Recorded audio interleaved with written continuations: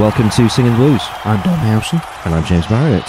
So coming up, an unbeaten week so far for Wednesday. We'll hear from Gary Monk and our opinions. Well, we head towards the end of the decade. We want you to help us pick out the very best Wednesday players of the last 10 years. First up, 2 games then in the last week, and very much a tale of 4 different halves of football. So let's start with the first half on Saturday against Brentford. I said afterwards, it's probably as bad as Wednesday have played this season. Didn't happen first half against Brentford. Certainly didn't. Yeah, Gary Monk hasn't been too critical of his players throughout his time in charge, but for him to describe it as unacceptable, that first half. And they actually started off all right, I thought, first 10 minutes or so, but the 35 minutes before half-time, yeah, it wasn't good. Lack of creativity, energy, wasn't sticking up front, and Brentford, they looked to me a superior team. You know, you could see that they'd come into it on the back of a 7-0 win, and if their finishing had maybe been up to scratch, they certainly could have had maybe another one. And I think if they'd gone in at 2-0 at half-time, that would have been an awful long way back. But half-time allowed them to regroup, and I think it's fair to say that Gary Monk maybe didn't read the riot act, but I think a hairdryer was definitely used, and Wednesday were unrecognisable in the second half.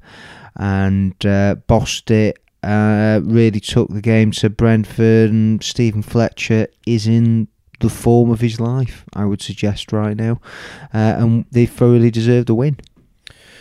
It's weird with Fletcher, isn't it? It's only 2, 3, 4 weeks ago where we were talking about how the goals had dried up and he was looking a bit lost and things just weren't happening for him. And yeah, totally different now. And I don't think I've seen him celebrate a goal as hard as that second one.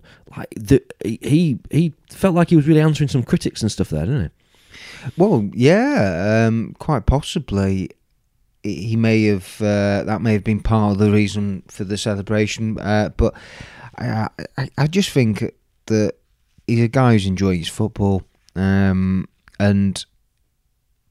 that he's really benefited from being injury free and that consistent run in the team. And I think in the last couple of years he's had the odd niggle here and there, and other than I think Hull away, yeah, he's been a mainstay of this team this season, and he's now he's averaging 1 every 2, which is very good, and he's already equalled his best ever tally for Wednesday goal scoring wise, and we're only in December, so I think there's every chance that Wednesday could have their first 20 goal striker since Neil Mellor. Crikey.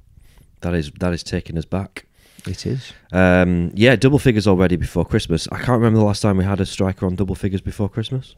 I would have think it probably was Neil Mellor under Gary Megson back in League One. But yeah, in the Championship, I'm trying now off the top of my head. I can't think of. I dread to think when we're going back. I think we're going a long way back. Yeah, to try and find a 20 goal man.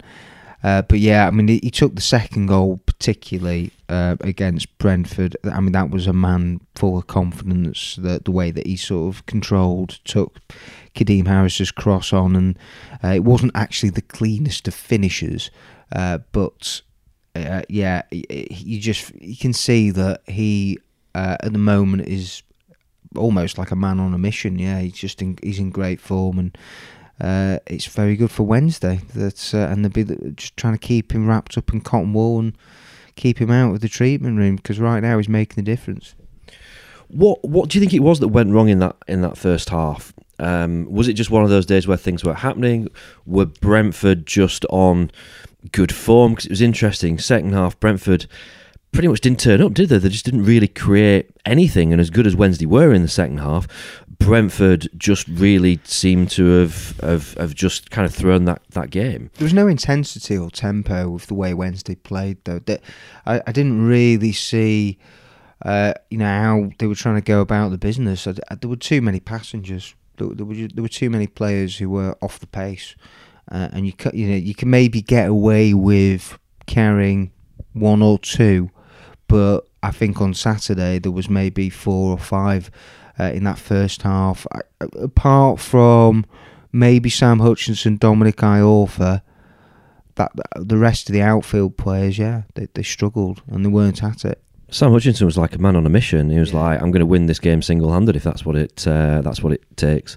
All right, here's a statement that I didn't think I would be making this week. Jordan Rhodes changed the game. He did, yeah. Well, I think he certainly freed up Stephen Fletcher. He didn't actually have an opportunity to get on the score sheet himself, but it was his running off the ball, and I think the extra mobility that he brought compared to Atty New who found it tough. I think we've seen Atty and Stephen Fletcher together. They have been a handful a couple of times this season as a partnership. It didn't work on Saturday, and so it was good management for Gary Monk to make that change. And good for Jordan Rhodes to make an impact. And Gary Monk said afterwards that he's hoping it's going to be a bit of a springboard for him, and we will come on, no doubt, to Derby in a bit. For Rhodes, it certainly was a big plus point, his contribution off the bench. I thought, I guess we will talk a bit more about him because obviously we saw him for a much longer period on Saturday. But I absolutely thought that. On Wednesday, last night. I thought he looked fitter. He looked leaner. He looked like he was up for it, which the last few times he's played for Wednesday, he's not. He's looked disinterested. He's looked a bit disengaged from it all, and looked completely different on Saturday. But we'll talk more about him in a bit. Right, let's look at the second half then, because I watched the highlights back on Sunday. I'd forgotten just how many chances Wednesday had in that second half. We should have been well out of sight. That was an insanely good second half football, really. Yeah, it was. And Fletcher could have had 5 on his own. Headed chance, the acrobatic effort that went just wide. I think it's important to note that Kadeem Harris, I thought in the second half he was unplayable at times. I thought he made it again. He played a big part in the turnaround. An unbelievable stat, really, when you look at the victory and the character and spirit Wednesday showed in the second half. But if that to be their first win coming from behind to win in the league for over 2 years, I think that it doesn't happen very often, put it that way, does it? So I think for Wednesday to do that, you'd hope that they're going to kick on really from here, and that's going to give them the confidence to. You're looking at a home form. It's been very strong under Gary Monk. That's now 3 wins and 4 draws, and they're unbeaten since the end of August. It's definitely given them a good, solid foundation really to build on. I was astounded when someone said it's the first time we've come from behind to win in over 2 years. That's a long time, that. I can't remember what the game was. Are you surprised by that, though? Because, you are a man who has, on this podcast, you have sometimes questioned the mentality and character of this group. So I suppose from that point of view, maybe it shouldn't be a huge Probably surprise. Not, but we've won football games in the last 2 years. So you think, well, surely one of them's going to be a game from behind. So, I have questioned the character of the team, and maybe actually, getting that first win from a losing position is an indication of maybe what Gary Monk is doing in terms of the character of the team. And obviously we've got another kind of late goal conceded to talk about on Wednesday night, although in very different sort of circumstances to what we've seen of late. It comes back though too. I think that Gary Monk, he's right, and he bangs on about it all the time, and it's hard to disagree with him. Every match that he's been in charge of in the league, Park, Everton, and the Cup, they have been in it. They could actually have taken points from pretty much every game. I can't think of one where they've been thoroughly outplayed. It doesn't matter whether it's West Brom or Hull where they've lost. it's all been by 1 goal margin. So it does sum up actually how competitive he has made and Wednesday, and really he is. You would have to say, on the whole, he's making the most of the sum of of the parts of what he's inherited and what he's got. So I think you do have to give him quite a lot of praise, actually, really, for the work that he's done in the short time that he's been here. It's not always pretty on the eye. I think there's definitely been occasions where we have maybe argued, could he have been a bit more positive with tactically or with changes, but in terms of Wednesday always being in the hunt for points, then you'd have to say they have been. Yeah, you make a really fair point actually there, and I've probably not thought about it in that way. There hasn't been a game this season where we've been outplayed either. It's not just a matter of defending well. It's that we have been in every game. There've been other seasons where they've been blown away. Oh yeah, absolutely. Especially under Jos Luhukay. The odd match under Steve Bruce and Carlos Carvalho, it was the same. But actually under Gary Monk, no, that's why almost feels as if the comparison sometimes with the Stuart Gray era is fair, really. There were all tight games under Stuart Gray, weren't there? There weren't many times I felt as if Wednesday got torn apart under Stuart Gray. So he's definitely, I think, instilled that sort of structure and organisation. I think will always be pretty much the hallmark of Gary Monk's team at Wednesday, definitely. I always think this time of year we've got to remind ourselves as we approach the 2nd anniversary of Burton at home that things have been bad at times. Things have been very bad at times. Oh yeah, so that's the point when you're saying that first half against Brentford, Burton at home. You have to remind New Year's yourself Day, of these 2018. things. Yes, that was a horror show. Yeah, it really was. All right, then on to Wednesday night then, and Derby away again. Kind of a game of two different halves, because Wednesday in the first half just superb, and really 1-0 at half time. It should have been more. Yeah, outside. I've lost count of how many times we've banged on about it, James, where we've said that Wednesday's been on top, but they haven't taken the chances and they haven't punished teams, and inevitably it's come back to haunt them with away from home. We've seen it 3-4 times now where it's the game management right at the end, and I mean, it's tricky. I don't know how you feel about it with Derby, that you look at it and Wednesday have such a terrible record that's well documented at Pride Park. Haven't won there for 13 years. So actually last season, this year, they've drawn now there. So they've done a bit better than in previous years. But then there's so many Wednesday fans who I know came away from Derby yesterday thinking it felt like another 2 points dropped. Yeah, I can see why people would think that. I mean, it was a strange evening. If at 7:44 yesterday you'd have said to me, "Would you take a draw out of this game?" I'd have said, "Yeah." 10 minutes later, if you asked me the same question, I'd have said, "No chance. We can absolutely." I mean, how do we not score in the first 10 minutes of that game? It was close shave after close shave after close shave, and Derby were there for the taking. Absolutely. I felt in that first half they were abject. And we were chatting to some of their fans walking back to the car afterwards, and they said that first half was probably as bad as they've played. It was the reverse of how we were on Saturday for them on Wednesday night. They felt they didn't turn up in the first half, and they got quite lucky to go in 1-0 down. That meant that they could get the rollicking at half time and turn things around in the second half. Aside from the fact that we didn't score the chances, there was some lovely stuff played in that first half. We just glided through that Derby defence at times. I would have liked to have seen them, if I'm being hypercritical, work the goalkeeper more.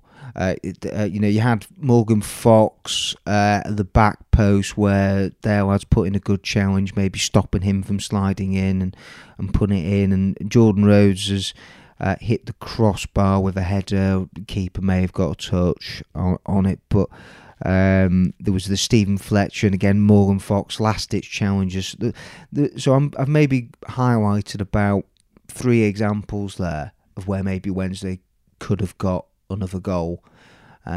We have to talk about the goal. I mean, man brimming with confidence. First time pass from Bannon. I don't know what Derby were doing, playing out from the back. And Forsyth, actually, he did it in the second half as well, where Adam Reach ran onto the ball and it could have led to an opportunity. And you're thinking, he's not learned from his lessons. But yeah, Bannon, great awareness. First time, picks out Fletcher, and what a finish. Beautiful finish. Cracking finish. And he's now got 6 in the last 5 starts. He really is. Right now, he just looks to me like one of the best centre forwards in the division. And I put it, I think, to Gary Monk, might have been last week. Do you think he's the best number 9 in the Championship? And yeah, and he pretty much said, I think he is. Yeah, and I mean, Gary Monk puts Stephen Fletcher's form down to his professionalism off the pitch and the way he looks after himself, and you have to say, that he's reaping the benefits of it. It's that hard work, and Stephen Fletcher was telling me after Brentford that he goes to the gym twice a day and that he's cut certain things out of his diet, and I think he really is reaping the rewards for maybe just tightening up a few things and the way he conducts himself off the pitch, and then he's thrown himself even more into the gym and working hard on the training ground, and that hard work is paying off big time. It's 3 games in a row now where we've started with 2 up top, which is the longest run of that formation with Gary Monk, and I think probably cynically, I expected probably both games this week so far. Actually, I probably thought I'll probably change it back to 1 up top because that's where he seems to favour. We've talked about Brentford and the fact that actually Fletcher and New didn't really work in the first half, but it stretched it more with Rhodes on the pitch in the second half. And then Jordan Rhodes starting a game. First time in I don't know how long that Jordan Rhodes started a game. April 2018 for Wednesday. A long time then, so well over 18 months. And that probably actually wasn't a great surprise. I said in the car on the way there, does Jordan Rhodes start tonight? Because he made a good case for it, didn't he, on Saturday? But I thought the game plan seemed to work in the first half. The shape seemed to work in the first half. And sticking with that formation, players just seem to kind of understand what they're doing. It's fitting. Feels like things are falling into place a little bit with playing that 4-4-2. Do you think that is here to stay now? Do you think that Gary Monk's thought, actually, I need to stick with this because this group of players, I think, play better when they just know their roles? No, I think he continues to mix it up. It wouldn't shock me at all if he goes to the City Ground and plays 4-3-3, and they're going to have to make a number of personnel changes that we'll come on to in a bit. But no, I think he likes that flexibility, really, and I think he feels as if he really pointed out that he feels that the strength of this team is actually midfield and up front with the options that he's got, and he is blessed with the amount of central midfielders they've got, so he can comfortably change from 4-4-2 into 4-3-3, and then when you've got 5 forwards when they're all available, you can easily go to 2 up front. You can even then put Fernando Forestieri when he's fit on the left. So yeah, I think he likes that, and it's that unpredictability, really. I think he wants to on occasions keep the opposition guessing, I think particularly away from home. But to me, I mean, the impression I'm getting is that I don't think the Wednesday fans too often, especially against the lesser opposition in this league, they won't tolerate 4-3-3 as much at home and 4-5-1. They want the team to be on the front foot like they were in that second half against Brentford, and I think that's how we all want Wednesday to play, because when they really do go after the opposition, they look a much better side and more pleasing on the eye. But I do think it will be more on the road when you will get Wednesday switching to a 4-3-3 or whatever, 4-1-4-1. I think a lot of the coaching staff see it more as a 4-1-4-1 with Hutchinson screening and sitting in front of the back four. So yeah, I think flexibility. Gary Monk likes that. He's big on intelligent players, isn't he? And guys who are able to play multiple positions and can do multiple roles. It does. It brings us on to an interesting point in terms of the fact that for as much as it worked in the first half, it very much dried up in the second half. Probably an element of the fact that Derby came out looking a little bit reinvigorated. I think they got a bit of their mojo in the second half, and that balanced with Wednesday just looking a little bit flatter. Didn't happen, did it? Second half? No, it didn't. Wednesday sat on the lead, and I'm afraid we've seen that a few times away from home when they've got the noses in front. Really good teams with that extra quality, they smell blood and they go for the throat, and when they're bossing matches, they get a second, even third to kill it off. And Wednesday, for whatever reason, I do just feel as if sometimes this season that's where they've come up short at both ends of the pitch as well. I'm not going to just criticise it. It's not just the finishing, it's then also that lack of concentration at the back, and there's the defensive errors and the game management. Because Derby was reminiscent of Cardiff away, where again Wednesday should have been outside in the first half at Cardiff, should have been 2 or 3-0 up, and then they didn't take them. And then you naturally, as the game goes on, and if it's only 1-0, I think psychologically as a player you do retreat a little bit towards your own 18-yard box, and if you're not keeping it well up front and you make a few changes, which is what Wednesday did, then that's what happens, and you invite that pressure on. Interesting how you kind of talk about good teams smelling blood, going for the kill. As much as Derby were on top in the second half, it got to a point where you kind of think, do you know what, we could just ride this out, because they just didn't look like they were going to score. They were creating things, but I thought we looked kind of comfortable.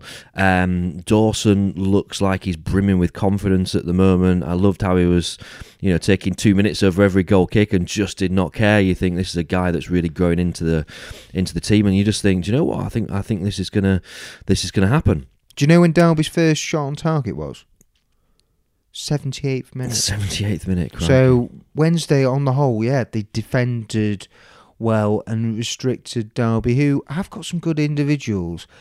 And I know I was saying before that it feels like it was 2 points drop, but you do also have to remember Derby have only lost once at home all season. So in the bottom half of the Championship, they've got one of the best home records. So that's why it's really hard to gauge whether, you look at it on the one hand, you think it's still a good point away from home at a ground where historically Wednesday don't do well. They've only won 2. In fact, they've only won, I think, 2 of the last 21 meetings with Derby. So, hopeless record over the last 2 decades.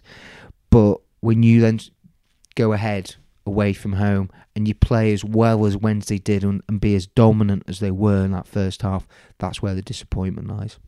The curse of Pride Park, I think we shall put it down to.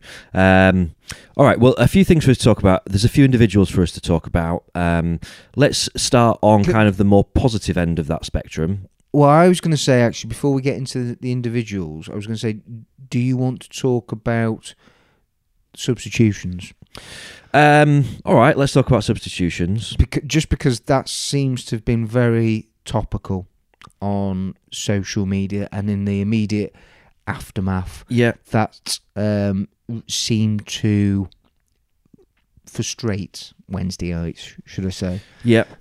The substitutions were probably in fitting with our performance in the second half. It was weird how for such a long time of that game it looked like this could be 3 points, and in the end we're hanging on for a point and happy to settle for a point. And obviously there's kind of circumstances with the red card that lead to that towards the very back end of the game. But even in the immediacy of them scoring the first, it kind of felt like we're still happy now to settle for.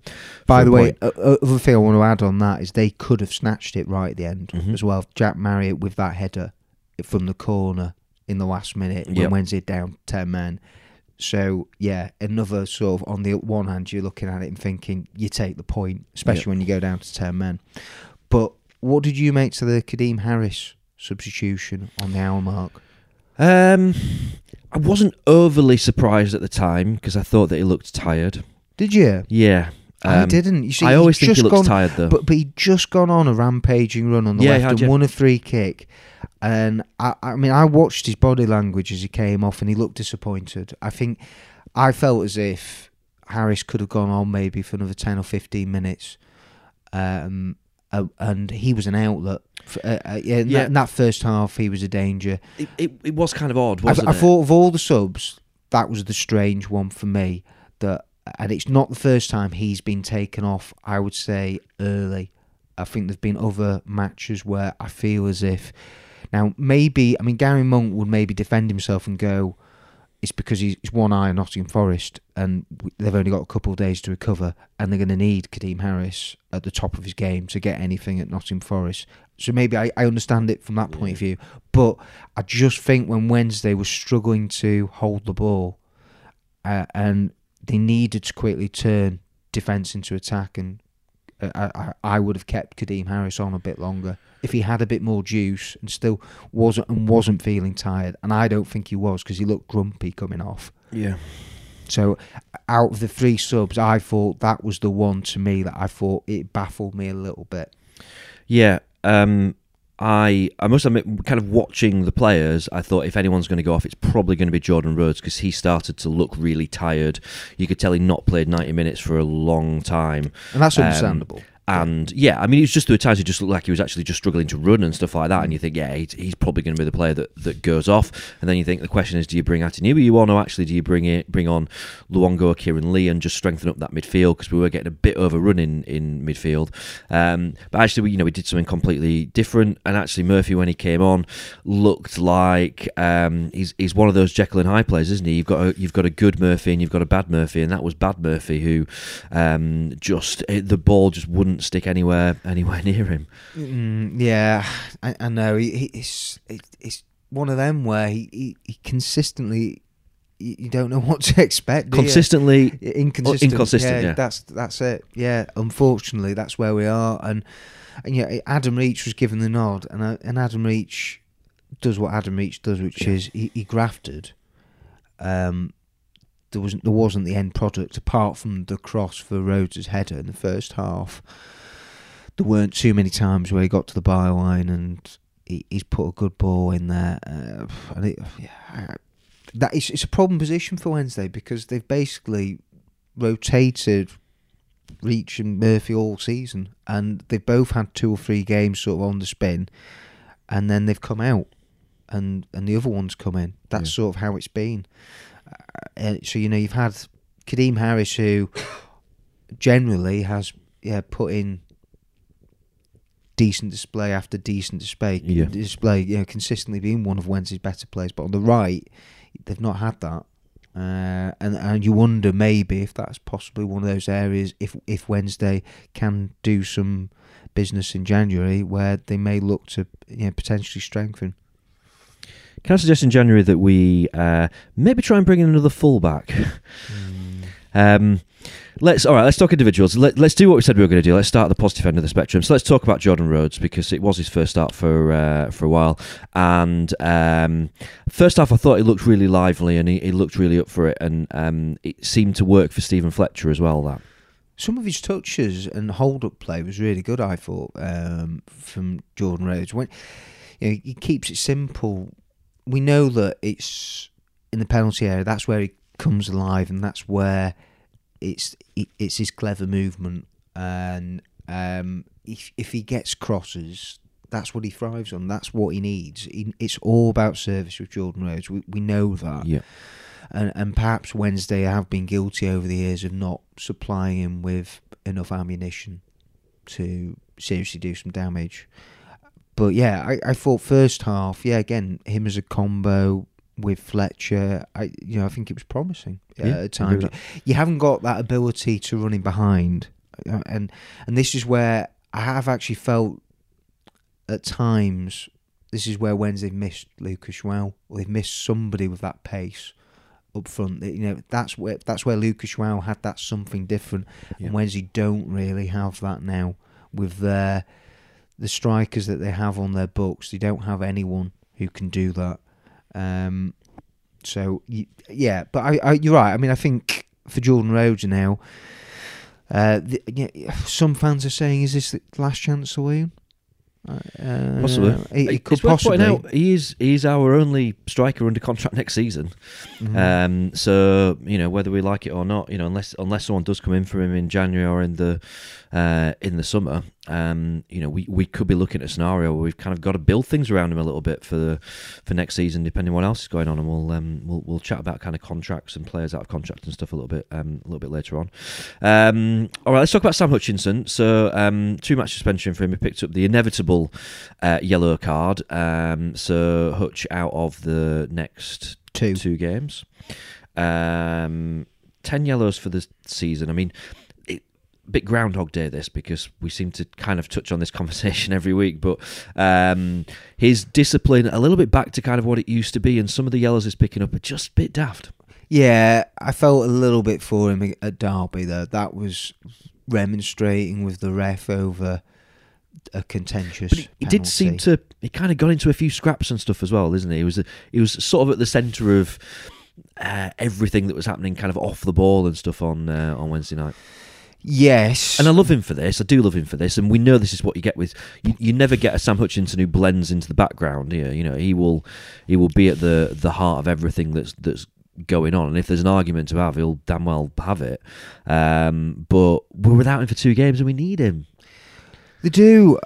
But I don't want to criticise him too much for the booking at Derby. I thought that he put in a really strong performance at Derby. I think he was one of Wednesday's best players for me. The way he broke up play. In fact, the highlight for me was in the first half when he made 3 tackles in a row. Yeah. To win the ball back for Wednesday, and I just thought that's typical Sam Hutchinson commitment, the desire, and that aggression. That's what he brings. But you're right, Wednesday are going to miss him, as they don't have a like-for-like defensive midfielder in the mould of Sam Hutchinson, and it's his personality, the influence that he has on that team. He is a big character. So yeah, somebody's going to have to step up over the next 2 matches. But yeah, I'm sure Gary Monk's going to have a quiet word with him or two behind the scenes about discipline. That it'll be now 3 matches that he's missed. He's actually missed more matches through suspension this season than through injuries. Right. So that sort of it shows you really that you're right, that he's gone backwards with the amount of yellow cards that he has collected. Yeah.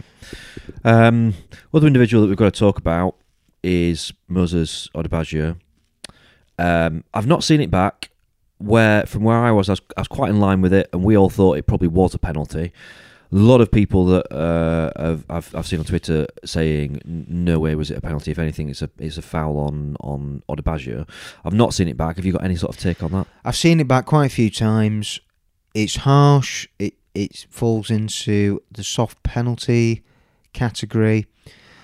Gary Monk didn't really have any complaints about it, and I could understand his perspective in the sense that Moses Odubajo's got the wrong side of Jack Marriott. He has lost him, and he did not really need to get in the position that he got himself in, the tangle with Morgan Fox coming round the cover. I think it was unlikely that Marriott would actually get his shot away. I would have fancied Morgan Fox to have made the block, and it's now the 3rd penalty that Moses Odubajo has given away this season. And of course, then we've got the sending off a few minutes after that, which is daft, which is silly. Again, a few people pointing out one of the yellow cards is a little bit soft, but it happened. He's on that yellow card. I'm not sure he needs to pick up that second. No, they were both yellow. They were both yellow cards. I mean, the first one was a heavy touch, and then he's lunged in, didn't get the ball. Dwayne Holmes has nicked it past him. Stonewall yellow. Right. And then the second one, I think he may have he tried to hand off. I think it was Scott Malone who was going down the left for Derby. And yeah, it's yellow. But I mean, some refs would have booked him for giving the penalty away, so he could have actually got sent off for when he gave the penalty away. But we've said it a few times, it's not happening for Moses Odubajo.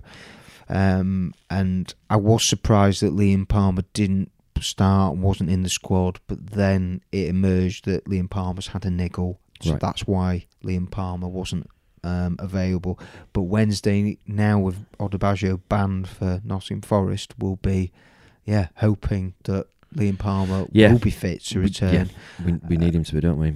Otherwise, it would probably be a change in central defence. Well, it'd have to be, and we'd have to play Iorfa at fullback. Which, to be honest, I'd be gutted if we have to do that, because I think that partnership between those two is really important, and we really need to give them a few games together now. Tom Lees and Dominic Iorfa. On Iorfa, I thought outstanding against Brentford, probably man of the match. I then watched, because I'm really sad, some of the highlights back in the early hours of the Derby match when it got back to Sheffield, and 2 or 3 times. Are you not fussed about sleepers? No. I'm too late, mate. I was still on adrenaline, and I was looking at Iorfa. There were 2 or 3 times where I thought he got schooled actually by Chris Martin, where he's giving cheap free kicks away. Yep. But those are things he'll learn the longer he plays at centre half, so it doesn't worry me too much. Chris Martin's vastly experienced operator at this level, so he'd do that to a lot of centre halves. And Dominic Iorfa, we have to remember, has only played around 15 or so matches in his career at centre half. So you've got to cut him some slack. That there will be matches where he have the odd dip here and there. But I asked Gary Monk about Iorfa, and does he actually think that they're going to have a job on their hands keeping hold of him? And I tell you, if he carries on progressing the way that he is, he's 24, all the attributes he's got, I already think on the form he's showing, he looks a £10 million player to me. I think he's, right now, I'd say he is Wednesday's most saleable asset, or the one who would fetch in the most in the market. And that if he came available, there would be a lot of suitors for Dominic Iorfa. And that's not me trying to flog Dominic Iorfa. We all hope that Dominic Iorfa is going to be a Sheffield Wednesday player for a number of years. And he's contracted for a long time at Sheffield Wednesday. But the way he is performing, it really does bode well for the future. And I think he's getting better and better. You don't need to worry, because we don't sell players. It doesn't matter. Very true. Every word of that was absolutely true, and this is kind of what I touched on a couple of weeks back when I was talking about Tom Lees being the right partner for Dominic Iorfa, because he does need to learn some of those things whereby sometimes in games they're just games where you don't take risks. You just play it simple, and that sometimes when you just well it out for a throw-in or do whatever you need to do, just clear your lines. I still think that's where Dominic Iorfa just lets himself down sometimes, just tries to be a little bit too clever, but he's learning, and actually he's learning really quickly, and you see kind of consistently improvement, and he'll have learned from his experience playing on Wednesday night. It's little things like he got away with a few things on Wednesday night, and sometimes you need that little bit of luck to actually be able to get caught a couple of times but get away with it. But then you also need to go away and think, all right, I need to learn here when you're playing against a more experienced striker that there's certain things that they're going to do, and you've just got to account for that and just not mess around. It's just decision making, and that comes with experience. There was a moment in the first half where he showed great recovery pace to get back in position, get ahead of Chris Martin, and then it's sort of gone towards Wednesday's goal, and rather than, like you were saying there, hoof it into the crowd, just put it out for a throw-in, he tried to almost be clever and sort of backheel it out, and then it could have gone out for a corner, and it's actually hit the corner flag and then gone out for a throw-in. But you're thinking, do the simple thing, Dom, and that's just, if in doubt, give it a clout. That was what my old coach used to say. Sometimes you put yourself in a dodgy position after you've initially done well, then you don't mess around as a defender. Sometimes you just got to take the easy option. Yeah, absolutely. It's interesting you mentioned decision making there, because I feel like you've got two players who at the moment, some of the at times their decision making is questionable in Iorfa and in Odubajo. That sounds really harsh on Iorfa, but sometimes he does make the wrong decision, but still generally recovers from it or gets away with it. Odubajo at the moment is making a lot lot of bad decisions. I swear, I feel and they're quite critical. Letting players get on goal side of him, things like that, and it's happening a lot with Odubajo. And I mean, hopefully Palmer's fit and comes into the team on Saturday, and then you think, well, Gary Monk doesn't appreciate playing players that he doesn't feel he can trust. We know this. We've seen this with other players before. I think Odebajo's going to have a real job on getting near this team again now. I don't know. I think he'll get other chances. He will, with the relentless nature of the Championship, and there has actually been a few times this season where Liam Palmer hasn't been available for whatever reason. Squad rotation. Moses Odebajo will come again, and you have to hope that he's got to show the mental strength to go that this basically the first half of the season has been a write-off for him. It's so far there has not been many matches where he's shone and excelled, but there is time to come good. That's what we have to cling to. And there was a point actually, going forward in that second half, Wednesday created very little, but there was a good burst from him where he set up Stephen Fletcher. And you see the old glimpse of him going forward. I do think he could be an asset there, but it's defensively, that's what he gets paid to do. When he's at fullback, that's what I want to see him stick to his defensive duties and not have those lapses in concentration or the poor decision making. That's what he's got to cut out, and that's what he has to do better, and he's got to address. As right now, there've been too many times where he's looked like a liability. Let's see what the gaffer had to say then. Here's Gary Monk. We were digging in for the 3 points, unfortunately the penalty and then the sending off. We had to focus on trying to keep the point. Credit to the players for doing that. What did you think to the penalty? I think in those situations you give the referee a decision to make. Sometimes they go for you, sometimes they don't. And technically, it's probably not. It's probably marginal, but you give the referee a decision, don't you? And that's all, especially with the atmosphere and everything like that. But I have to watch your back. But at the time, you give the referee a decision. He makes that decision. We have to live with that. But you dug deep after going down to 10 minutes to still grind out and get the point. Yeah, well, as I said, it became really scrappy, and neither team really was showing much composure in that second half. And as you expect, the home team was trying to get the momentum, but it wasn't really anything composure from both sides. I just think we were holding out for that 3 points at that moment, tried to make the changes because we had some tired legs. And then obviously the penalty changed that, and then it became a mode, especially then with 10 men, that we had to fight to keep that 1 point. So credit to the players. They showed the character. The character's there, but we're just trying to work with the players to be able to sustain, not what you saw in that first 25-30 minutes, is trying to sustain that for the full game. But it's difficult in this period to do that. What do you think you've got to learn from tonight? It's to sustain what we're doing well. We had them where we wanted them. The crowd were turning, they were onto them. As an away team, that's exactly where you want them to get, and we looked very good. We were very sharp, and then I think especially in that second half, it just became scrappy, and we stopped doing those things. There wasn't a lot of composure in the game from either team, really. And then it became a point of trying to hold the 3 points.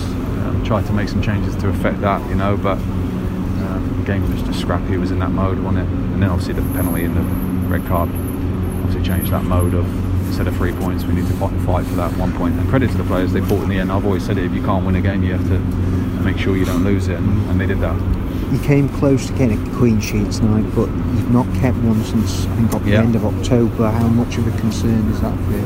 It's not the overall concern at all, but of course that's something that we want, and we'll work, we try and focus on and do. We've been a bit unlucky not to keep some clean sheets, but no excuses. Of course, that's another thing that needs to improve. It's not, I wouldn't say a major problem for us, but we want to get back to clean sheets, and if it's games like that, especially if you can keep a clean sheet, you're seeing it's not like we're getting cut open. It's situations where penalties and things like that. That's it's a bit of our undoing, but it was just a scrappy game in that second half. I thought it was quite tricky game coming up on Saturday then. Forest. Very much so. Very strong start to the season. It's faded a little bit for them, but they're still very much in contention, I think, for a top 6 finish this season. And they've kind of mirrored Wednesday in a lot of ways, haven't the Forest, in the last few seasons? They are one of the mainstays of the Championship. I was joking in the car on the way back. If Leeds get promoted this season, the Championship will just collapse, because it's one of the 4 pillars of the Championship in Wednesday, Leeds, Forest, and Derby that's removed. But I think they'll fancy the chance of a top 6 finish. They'll obviously, their home form will be kind of critical for them, so not going to be an easy one. And as we've talked about, we've got those enforced changes, so we've got Hutchinson is not available, Odebajo not available. We'll keep our fingers crossed about Liam Palmer and whether he comes back into the team. And Stephen Fletcher as well, because Gary Monk said that was one of the reasons why he came off, as he had a hamstring niggle. Right. So that doesn't sound good to me. If it's a hamstring niggle, then I'd say he's a major doubt. Right. And that would be a big blow for Wednesday if Stephen Fletcher's not available. And then it's what do Wednesday do up front? No Forestieri, potentially no Stephen Fletcher. That leaves you with Jordan Rose, Atty Nuyu and Sam Winnell, who played for the under-23s on Monday and hasn't really figured at all. Yes, he's miles out, doesn't he? Sam Gary Winnell at the Monk, moment.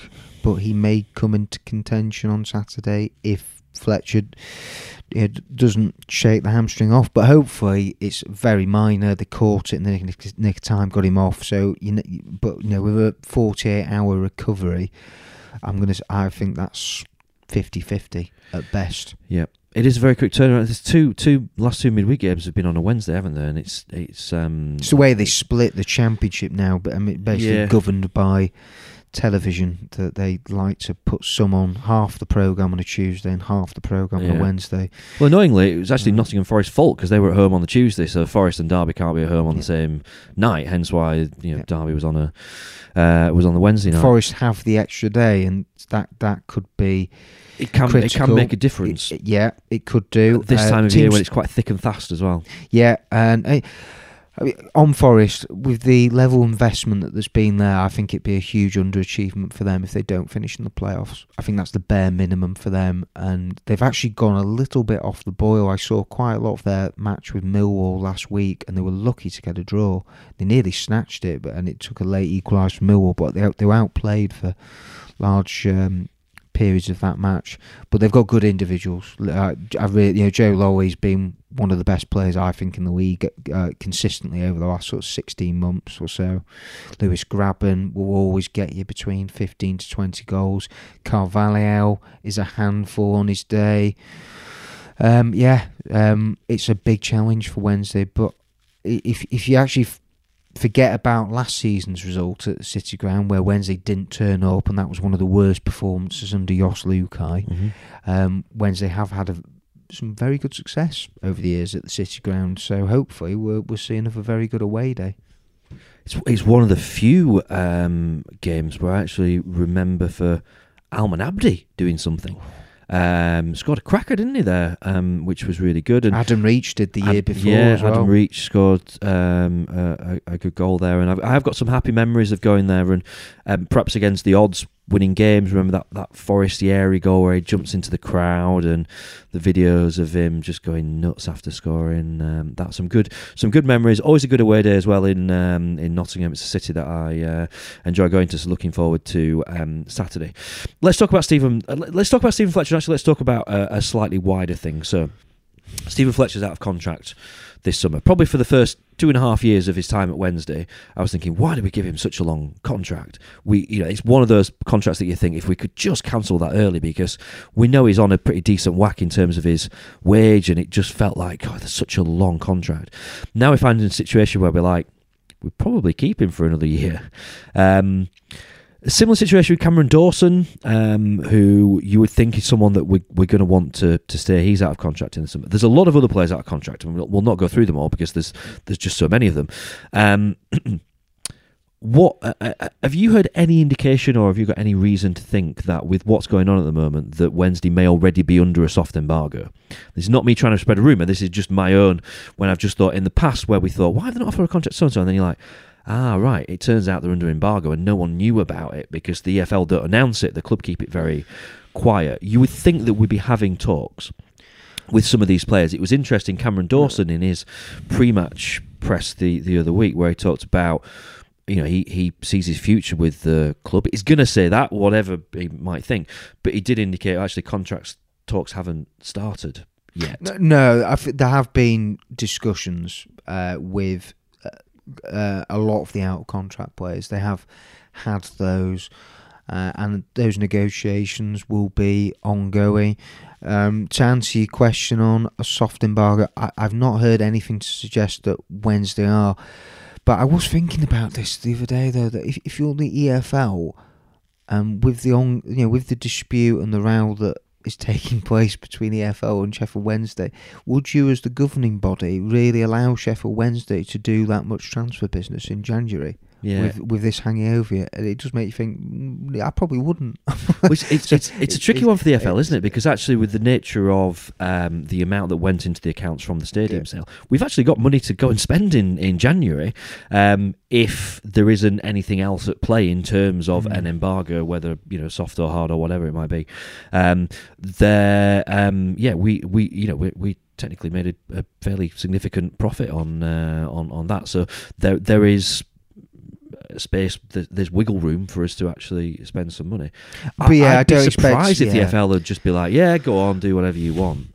And if they don't, then I think it becomes a really important window, because we've actually got to reshape the team for possibly accounting for an embargo for a couple of windows or something. It could be a bit of a policy of, I don't know, sort of one in and one out.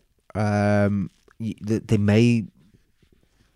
Who knows? I mean, we're speculating at this moment. All's going to be revealed in January, but from what I can gather, I think Wednesday will, at the moment, are definitely looking at doing some business. Before all the EFL charge stuff, Gary Monk was talking about 2 or 3 players that he wanted to bring in, wasn't he? And he said it's unbalanced as this side, and so January is going to be the first chance that he gets, or he hopes that he's going to get, to do some wheeling and dealing, I still think Wednesday the club are quietly confident that they are going to be able to do some trading. Yeah. Just to emphasise before anyone gets the wrong idea, that I've got no information where to kind of imply that there's a soft embargo. That's purely just me speculating from the way that these things have unfolded in the last couple of seasons. So not trying to spread any rumours or anything there. Right, let's move on to our opinions. So last week we talked about favourite Wednesday song. There were some good ones that got suggested on Twitter. I think actually Hi Ho Silver Lining came pretty much out on top. But it is a great moment before every game. That. I am a little bit embarrassed that we didn't actually mention it on the pod. So I do apologise to all the listeners. This week, so as we count down towards the end of the decade now, which sounds such a dramatic phrase, but we're so old, James. Yeah, I know. So I've done my team of the decade this week. I know you're working on your team of the decade in the next couple of weeks or so. So we've got 3 episodes left before the end of the year, before the end of the decade. So let's piece together some of the best Wednesday players. So I reckon goalkeeper, defender, midfielder, striker.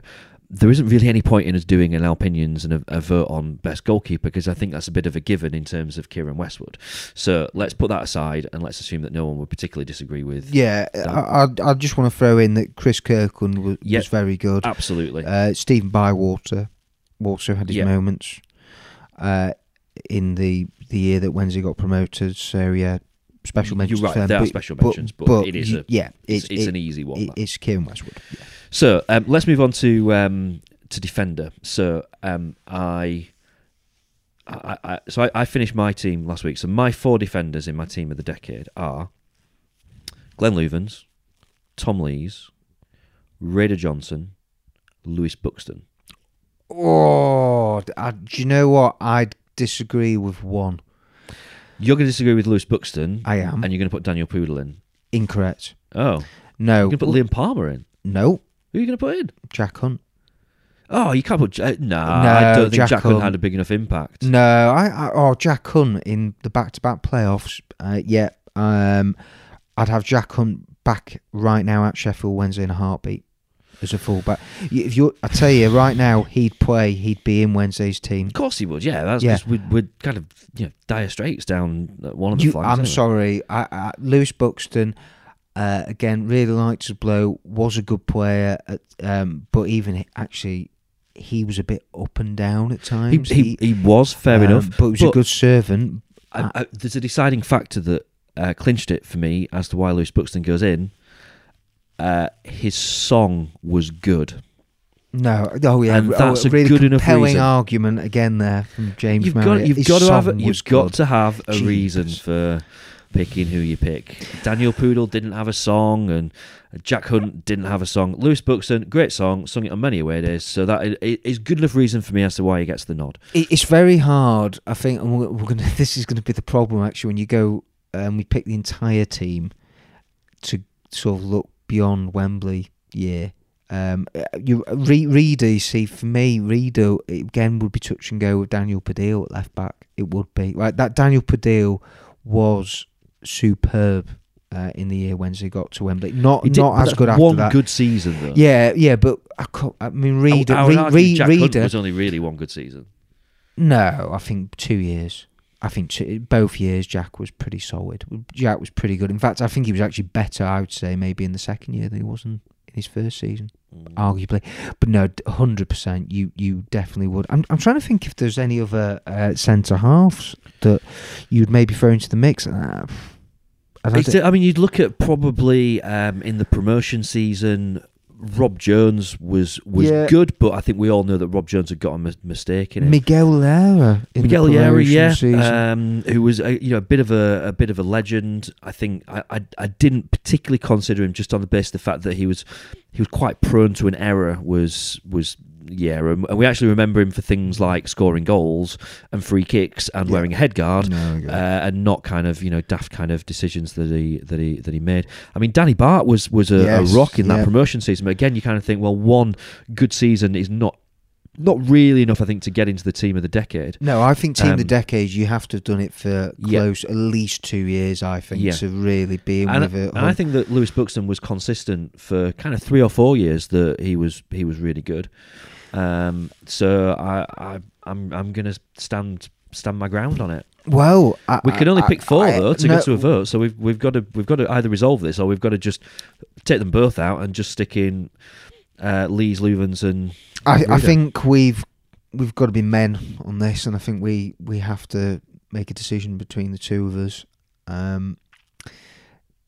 If I allow you to have your pick this week, it may mean that I will get a greater say on the midfield or attack. All right, then, cool. So you can overrule on the midfield, and I think there'll probably be a player that will disagree with when we come to the midfield. I know. I think actually defence is really hard to overlook. I mean, Loovens and Lees, I think, as a partnership, those two for a few seasons, and they've performed at the highest level that Wednesday competed in, and were a huge part of that team that made the run to Wembley. So Loovens and Lees 100%. The fullbacks you could argue about, but I'll let you have Buxton. Let's go with those 4 then. So we'll put this to the vote for Defender of the Decade. I say that could be a film, that couldn't it? Like a Marvel Defender of the Decade. Who are you going to vote for? Tom Lees. I think it has to be Tom Lees. I mean, he's now captain. He's played. What was it? I can't argue that. 150 matches, especially.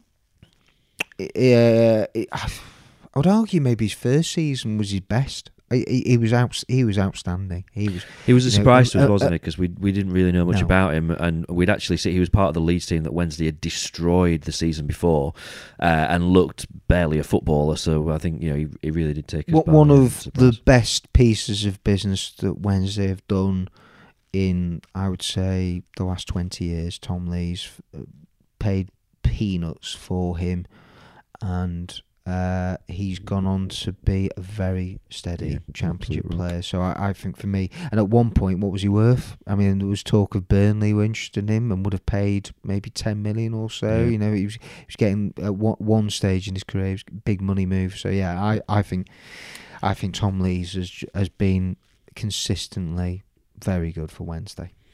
Right, so cast your vote in our Twitter poll. If you've got any comments, then let us know as well. If you disagree with us, which I'm sure you will do, then let us know. You can catch Dom at Dom Howson, I'm at James Marriott, or contact the show at Dom and James. Big thank you at this point to our gold sponsor, Tyto Law. You can find them at tytolaw.co.uk. And that's just about it. Thank you for joining us. Let us have your feedback. We appreciate your reviews as well. And do subscribe to us in your podcast app to get the new episode every week. You can check the show notes as well if you'd like to sign up as a Singing the Blues supporter. Up the Owls, and see you next week.